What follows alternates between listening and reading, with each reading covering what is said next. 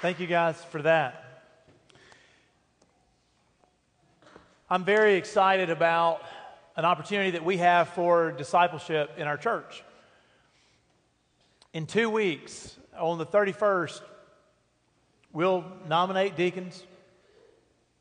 But also, we are at the time where I'm asking everybody in the church to consider whether God would use you for 8 weeks of evangelism in our city. In the spring and in the fall, we send teams out in groups of 3 with a leader and 2 team members to visit everybody that we can who's moved in recently to the Pine Belt. Our intention is to share the gospel and give them an opportunity to be saved. And along the way, we find the opportunity to minister to great numbers of people, to invite a lot of folks to church, and sometimes to be able to share Christ with them and see somebody give their life to the Lord. And I find that all of us need the opportunity to grow in the discipline of evangelism, but we also need to be out laboring for the Lord. We pray that God would send workers into the vineyard, and I'm asking that you guys would help me with that. So I want to ask you to begin praying now and know that I'll give you the opportunity in just a few weeks to sign up, to commit to be a part of our evangelism team. So I want you to consider right now whether God would use you for that. And I hope that you do. I love it. I look forward to it every year. I want to ask everybody, if you will, to take your Bibles out and turn to Ephesians chapter 6. Hey, John, y'all can come out to the aisle. It's a shorter walk for you and it's easier. Okay, whatever's safer and better. Excellent. Hey, Vicky, you want to swing around through this door for me? Let's see. Hey, Mike, you want to pop out that way?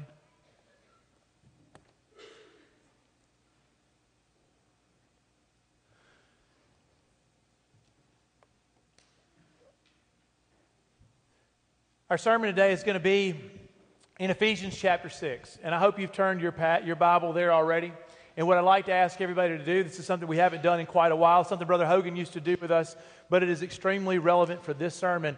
As you read with me, would you stand? I'd like to invite the entire congregation to stand to your feet with me. And we're going to read Ephesians chapter 6, verse 10 through verse 18. And I'd like to ask you to read along with me. And I would like to ask everybody's attention to be on the scripture that you're reading and on what God wants to say to you today. Ephesians chapter 6. Finally, be strong in the Lord and in His mighty power. Put on the full armor of God so that you can take your stand against the devil's schemes. For our struggle is not against flesh and blood, but against the rulers, against the authorities, against the powers of this dark world, against every spiritual force of evil in the heavenly realms. Therefore, put on the full armor of God, so that when the day of evil comes, you may be able to stand your ground. And after you've done everything, to stand. Stand firm then, with the belt of truth buckled around your waist, with the breastplate of righteousness in place, and with your feet fitted with the readiness that comes from the gospel of peace. In addition to all this, take up the shield of faith with which you can extinguish all the flaming arrows of the evil one. Take the helmet of salvation and the sword of the Spirit, which is the Word of God, and pray in the Spirit on all occasions with all kinds of prayers and requests. With this in mind, be alert. Always keep on praying for the Lord's people. In today's sermon from the book of Ephesians, I'm going to preach about spiritual warfare. And I'm going to encourage you to stand against his schemes and against his attacks against you and your family and our city. And as we stand, I'd like to pray for you. Let's pray together.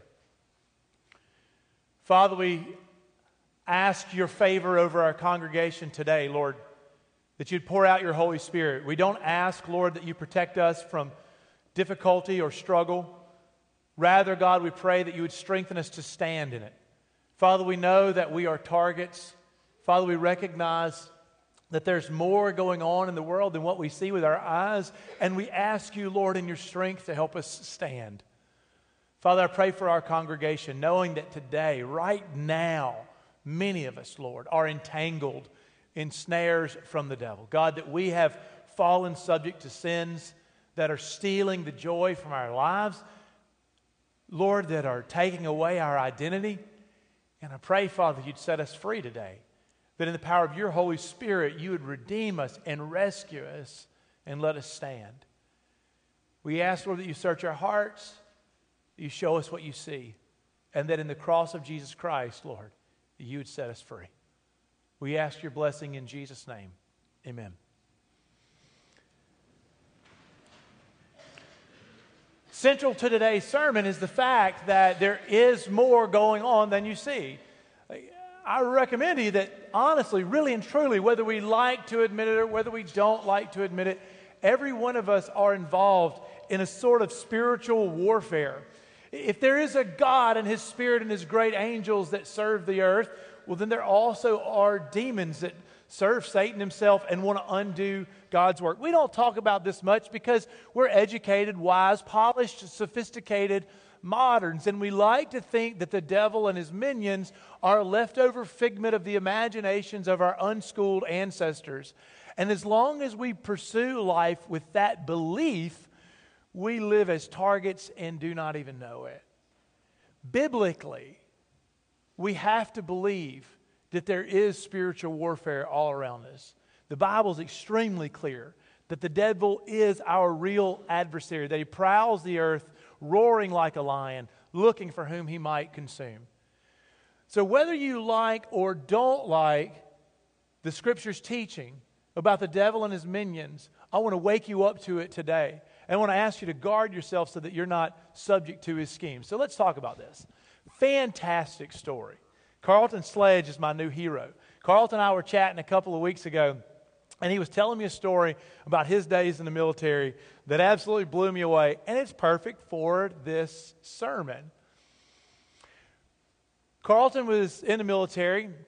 They were doing a nighttime operation. They were training on a nighttime firing range. It was pitch black. It was the middle of the night. The only thing illuminated out there were targets at the end of the range. Downrange, there were targets that were illuminated by small red lights, and otherwise it was pitch black darkness. Carlton and the guys that he was with, their task was to tend the targets, to keep them set up, to make sure they're equipped, check them. So during a moment where there was peace on the range and stillness in the black of that night, Carlton and his friends stepped on the range, far down range from the rest of the men who were training to do their job, to check the targets. And the stillness of that night was broken with the crack of a gunshot. And the man beside Carlton was shot in the head. And as he reeled and fell to the ground, and his helmet saved his life, but as he fell to the ground, Carlton did what any hero would do. He jumps on his friend to protect him. He clutches him tight, and he tries to signal downrange to tell everybody to stop shooting. He takes out his flashlight, he holds it in the air, and he starts to wave it in the air above himself and the friend that he's protecting. He's waving his flashlight, trying to tell his friends to stop shooting. He's waving his flashlight, his red flashlight. And a bullet pierces his arm and flies through his wrist. And he's still holding his flashlight. He said he didn't even know he was hit until everything calmed down and his adrenaline stopped and the blood was dripping down his fingers and his arms. Both guys survived. But both guys were on a firing range where they thought nobody would shoot at them, and it turns out they both were accidental targets. And in our course of life on the earth, if you don't know that you're being shot at, well, you're a fool and you're a sitting duck. And my job today is to warn you that you are under attack, that your marriage is under attack, children, that your future is under attack. My job is to warn you that senior adults here in your retirement, as the devil lies to you and tells you just to stop and live for yourself, that your legacy is under attack. I want you to know that you are subject to the devil and his schemes, and he's no fool. So read with me again, verse 10. Finally, be strong in the Lord and in His mighty power. Put on the full armor of God so that you can take your stand against the devil's schemes. I want you to finish well. I want you to stand firm. I want you to put on the armor of God, and I want you to stand in the day of evil against the devil's schemes. And so what we're going to talk about this morning in worship are the schemes of the devil and the war that you're bound up in. I remember when I was a kid, kids play the dumbest games. They used to and they still do. One of the dumb games that I remember kids playing, they thought it was fun to trip each other. And so you would, if you sneak up behind somebody and trip them when they weren't looking, you thought you were cool. I thought it was extremely annoying. Worse yet was a few years later when I was youth minister, and the young kids thought it was cool if they could sneak up behind you and get down like this right behind you. And then their friend, also an annoying person, would walk to you and push you a little bit, and you thought no big deal until you hit their buddy and you fell and you're extremely embarrassed. Well, I have a hunch that that's how many of us feel, that you're being shoved around in life by the devil. And one of the reasons he's got so much leverage on you is because you're not even trying to stand because you don't know that you're under attack. And in the letter to the Ephesians, Paul's told you that God can do more than you ask or imagine.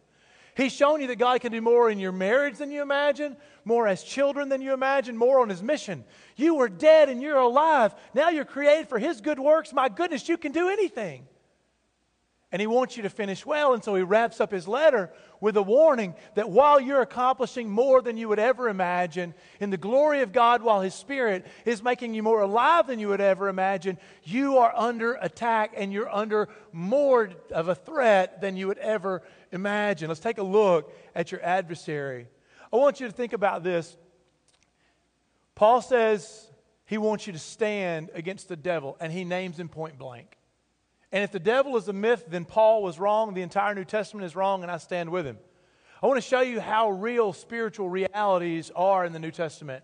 Now, you and I as moderns, we read right over it, we read right past it. We're looking for a memory verse that's comfortable to us. And so if we come across something that doesn't fit in our worldview comfortably, we just sort of ignore it and gloss over it. And you might not recognize how many times spiritual realities, the devil and his minions, surface in this one book, in the book of Ephesians. You've been reading this book for 2 months now as a church, but let me show you a collection of passages in the book of Ephesians that show you the work of the devil and his minions.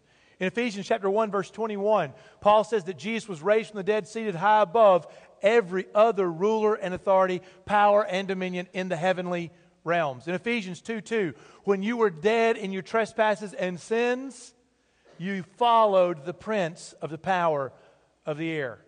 In Ephesians chapter 3, verse 10, Paul says the mystery of God was made known to the rulers and authorities in the heavenly realms. That would be spiritual realities, angels, demons.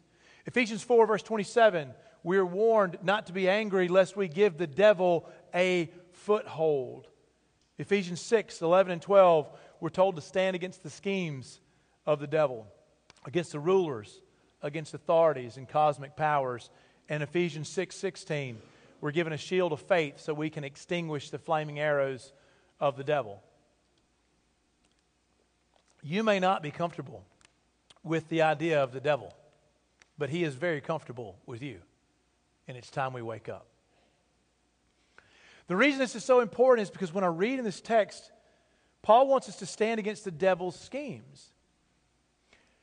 And I want to reinforce for you that the real enemy that you're fighting today is the devil himself. And it's demons and spiritual powers that work in the background of your life. I know for you and I, if you don't know the real enemy, you'll wind up fighting all the decoys and all the dummies. But I need you to know you're not really fighting, it's each other. In your marriage, you feel like you're fighting each other. In your home, maybe, the bully on the playground, maybe at college, maybe in the workplace, maybe you feel like in the social sphere you're fighting each other, we're warring each other, but the real war is not between each other. It's not with flesh and blood. It's with powers and principalities. Look at what the text says in verse 12. Our struggle is not against flesh and blood, but against, and the words he used translate to rulers, authorities, powers of this dark age, and against spiritual forces of evil in the heavenly realms. Not rulers on earth, rulers of legions of demons. Rulers in spiritual places And that might make you significantly uncomfortable this morning. But I want to ask you to stop and think for just a minute. What if this is true? And I believe it is. What if you really are the topic of conversation for some minion of the devil himself? What if there is some spiritual force fueling your addiction, encouraging you back to your dealer? What if there really is some spiritual force that is promoting the antagonism in your home, driving the wedge deeper and begging you to never repent and confess and seek forgiveness? Like, what if world rulers, what if politicians or presidents or governors or kings are subject to the same influence? That entire nations are being pushed one direction or the other by a demon that whispers in their ear. It's interesting as you read this text, the last one of those words, against the spiritual forces of evil in the heavenly realms, beneath that text is the word cosmocrator, which means like rulers of the cosmos, powers of the cosmos. Gang, I hate to break it to you, but if we're engaged in spiritual warfare, and here I am, Ben Skipper, 5'9.5" from Sugar Lock, Mississippi, I don't stand a chance if I'm fighting against the cosmic rulers, like the powers of the cosmos. What are we going to do? Well, the first thing you want to do is you want to stop fighting each other. Like, recognize that your war is not against flesh and blood. You need to know your real enemy. You're not fighting your spouse. Your addiction is not just about your dealer. You're not fighting against politicians. You're not fighting against your parents. Your bully is being nudged forward by a real evil, an evil that is more real and more powerful than you imagine. And you've got to stand up against the real enemy, and we've got to stop fighting all the decoys. We've got to stop being distracted, thinking this is just flesh and blood, because you're fighting in the wrong way. You need to be fighting in your prayer closet. You need to be putting on the armor of God, not just going out with everything that you've got to bring, with your strength and your wit and your power. And you need to know his schemes. The Bible says in verse 11 that Paul wants you to stand against the devil's schemes. In the Greek lexicon, the word does mean craftiness, like ideas. It's not that he's fighting on the battlefield fairly. You think about it like this. When the American Revolution, before the American Revolution, this is how we fought wars. We all put on our red coats and you put on your blue coats. We all marched into the most open field we could. We lined up one row behind another. We said, all right, ready? Aim, fire. And we started shooting at each other face to face. That's insane. But that's how we did it. And I guess that's really how we still do it in a lot of ways. And warfare began to change. We won the Revolutionary War with a ragtag militia, with a bunch of under-equipped soldiers and some help from Frenchmen, right? We won with guerrilla warfare, hiding in the bushes, hiding in the woods, ambushing you on the roads. We won with strategy, with schemes, with craftiness. And I'm going to tell you, when an army fights with strategy, with schemes, with craftiness, they're hard to beat. Ask anybody that's tried to boot through Afghanistan. Ask our veterans that served in Vietnam. Like, wars would be fought differently if we just still lined up and said, whoever's got the biggest army wins. The devil can't fight that way because he doesn't have the strongest army. Think about it. If you were the devil, how would you fight if you knew the victory was already won? If Christ had already died for the sins of the world, if he'd already defeated death and been raised from the grave, if he's already ascended to the right hand of the Father, interceding for the saints, if you are the devil and you know that you are done, doomed for the lake of fire, if you know that you've lost, how will you fight? The only chance you have is strategy and schemes and wit. And so he's got you fighting decoys, and you don't even know that you're a target downrange from him, but you are. What are his schemes? I think it changes. I think he lures you in with a web of lies and idols. When you're a child, he lures you in with disobedience, with the pleasure of being right, with a challenge to your parents that you don't have to obey anybody. You're in charge of you. Do what you want. to do. He suckers you in as a teenager to believing that you can have freedom under His rule. Reject God's reign, reject the church, your grandparents, your parents. Do what you want to do. Freedom is your ultimate value. Nobody can tell you what to do. As a college student, He seduces you with wisdom. He makes you feel so wise and noble that you know more than your parents, more than your pastor, more than your grandparents. You have arrived, and He seduces you with knowledge and pride. As a young woman, He deceives you. He corrupts your self-identity. He lures you in and lies to you about your inner beauty and your outward beauty. He tells you what you need and what you don't need. And He destroys your self-esteem. As a young man, He makes you forget your Heavenly Father, and you lose your mentor, your pattern of wisdom and self-sacrifice and love and courage and justice. And as a man, you chase after false dreams. You chase after pornography. You chase after your ego. You chase after your pride. And you lose yourself in a web of lies and become a prodigal far from your Father. What are his strategies? He lies to you and gives you pornography. He gives you lust. He gives you shame. He fills your heart with hate and not with forgiveness. He drives the wedge of pride between you and your parents. He tells you that you're better off because you're right to not repent, to not seek forgiveness. He gives you ample anxiety. He makes you chase the almighty dollar and convinces you that you're right to do so because everybody else is doing the same. He lies to you and he tells you that it's time for you to retire from the kingdom, that you've done enough. That you should sit in a rocking chair and spend your last years sipping iced tea and coffee, reading magazines and collecting shells. How does he fight? He gives you 1,000 idols to chase. And he makes you forget your Heavenly Father. He whispers lies into your ears. He hooks you. He makes you an addict, not just to drugs, but to your arrogance, to your pride, to wealth, to luxury and comfort. He wins his wars against you, not face to face in a field of battle, but by teaching you to distrust God and His words, by distancing you from your Heavenly Father. Those are his schemes. You and I have watched this work itself out over generations. We felt the pain of his schemes. We've been hurt. We've suffered. Have we suffered enough yet? Are we ready to stand? We've watched it for generations as we see our young people reject the teachings of God. And we've watched that play out over a 20-year span, and we see them hurt and hooked and broken. We've watched his schemes. We've seen them work. Are we ready to stand? How do you fight this? Like if this has been against the cosmic forces, how do I win? In the book of Jude, we're told to be humble.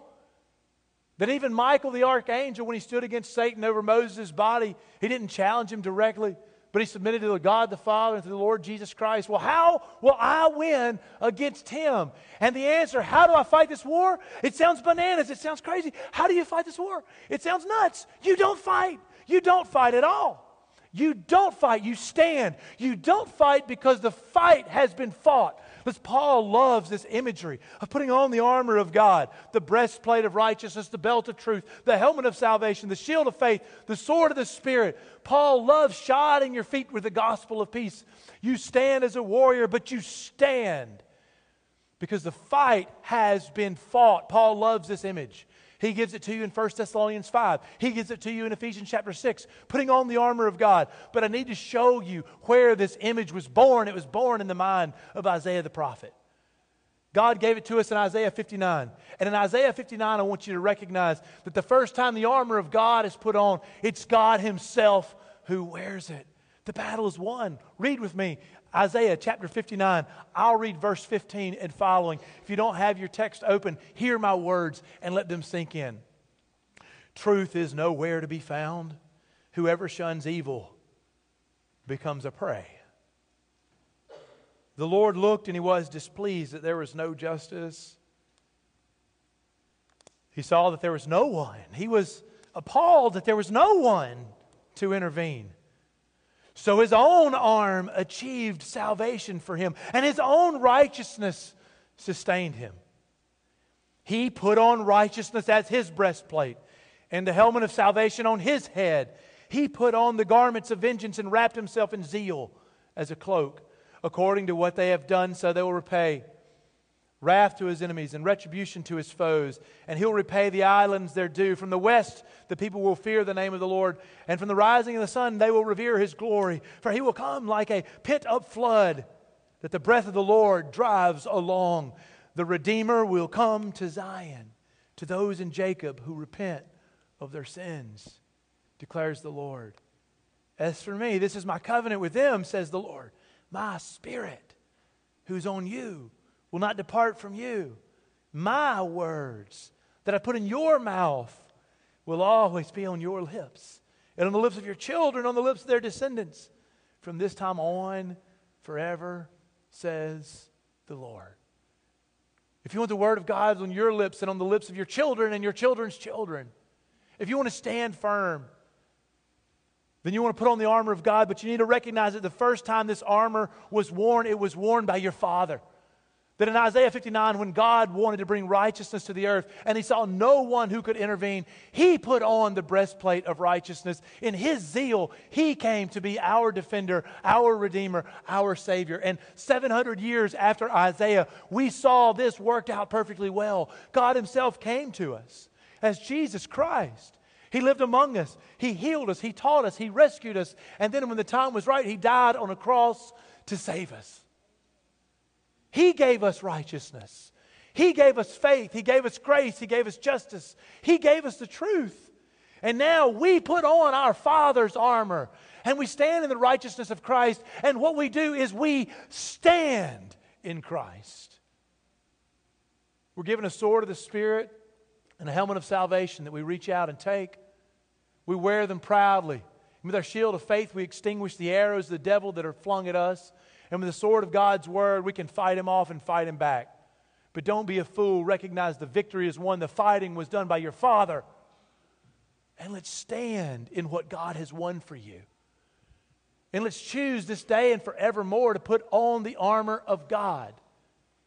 That you and I would never again be subject to the devil's lies. That we would live in his righteousness. That we would seek truth and righteousness. That if he tells us what sexual integrity looks like, then as a young person we agree with him. As an old person we agree with him. That we stand in his righteousness so that we won't fall to a scheme of the devil. That if he tells us to put on the belt of truth and live in his truth and don't be deceived, then we won't fall for a lie or for pluralism or to chase the American dream when it is corrupt and disagrees with the kingdom of heaven. That we won't stand for any idol. That we'll wear boldly and proudly the helmet of salvation that Christ has given us. That we'll stand with the sword of the Spirit, the Word of God. That we will put on our Father's armor. And in the righteousness earned by Jesus Christ will never be budged again.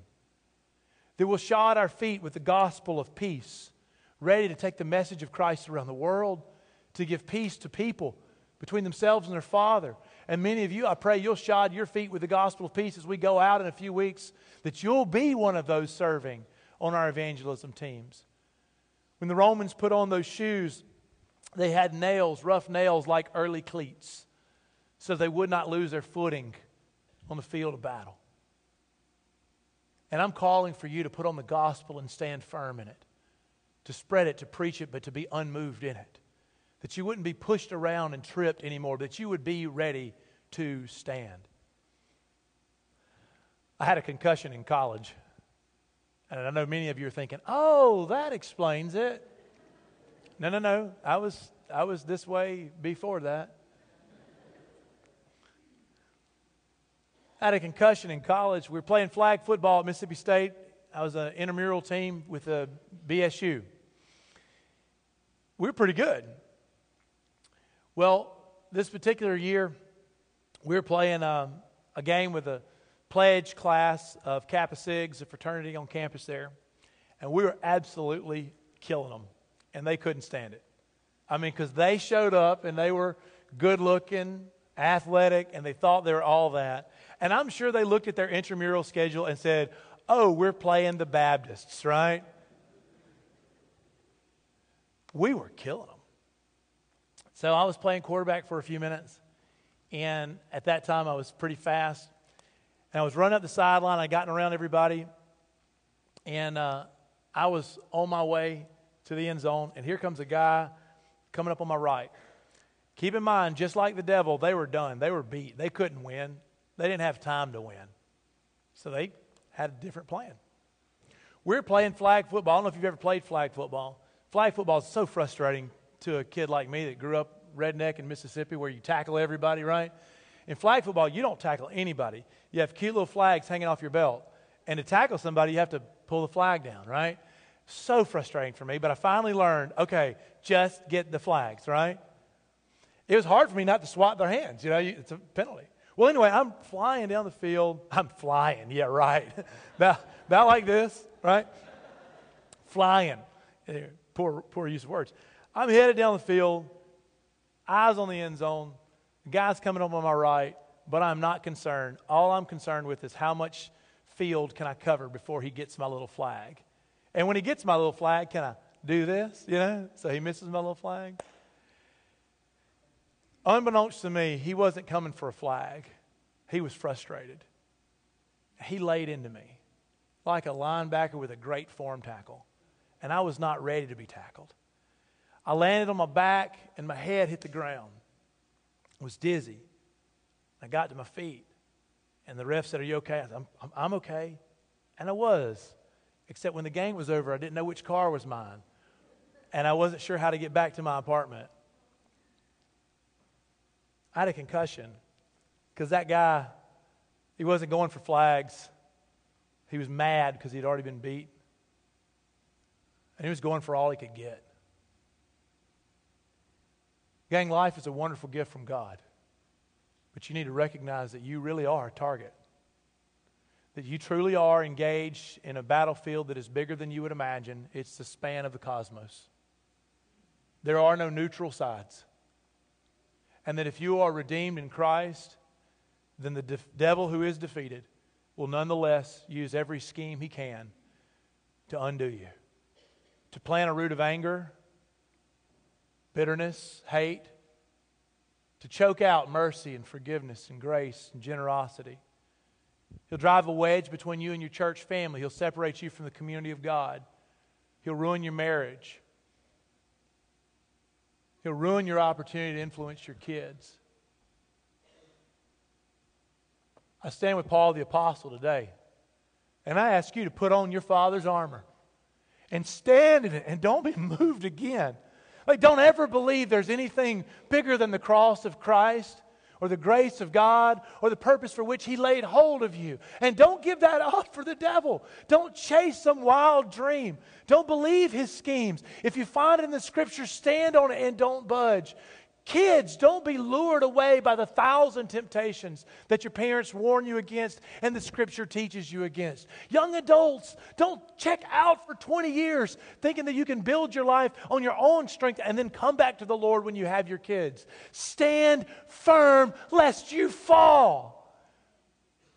Put on your Father's armor and stand so that when you and I stand before the throne of God in heaven, together, we will lay eyes on the Lord. And together, we will hear, "Well done, good and faithful church." And we will not have watched one another get pummeled and shipwrecked because we thought we weren't a target.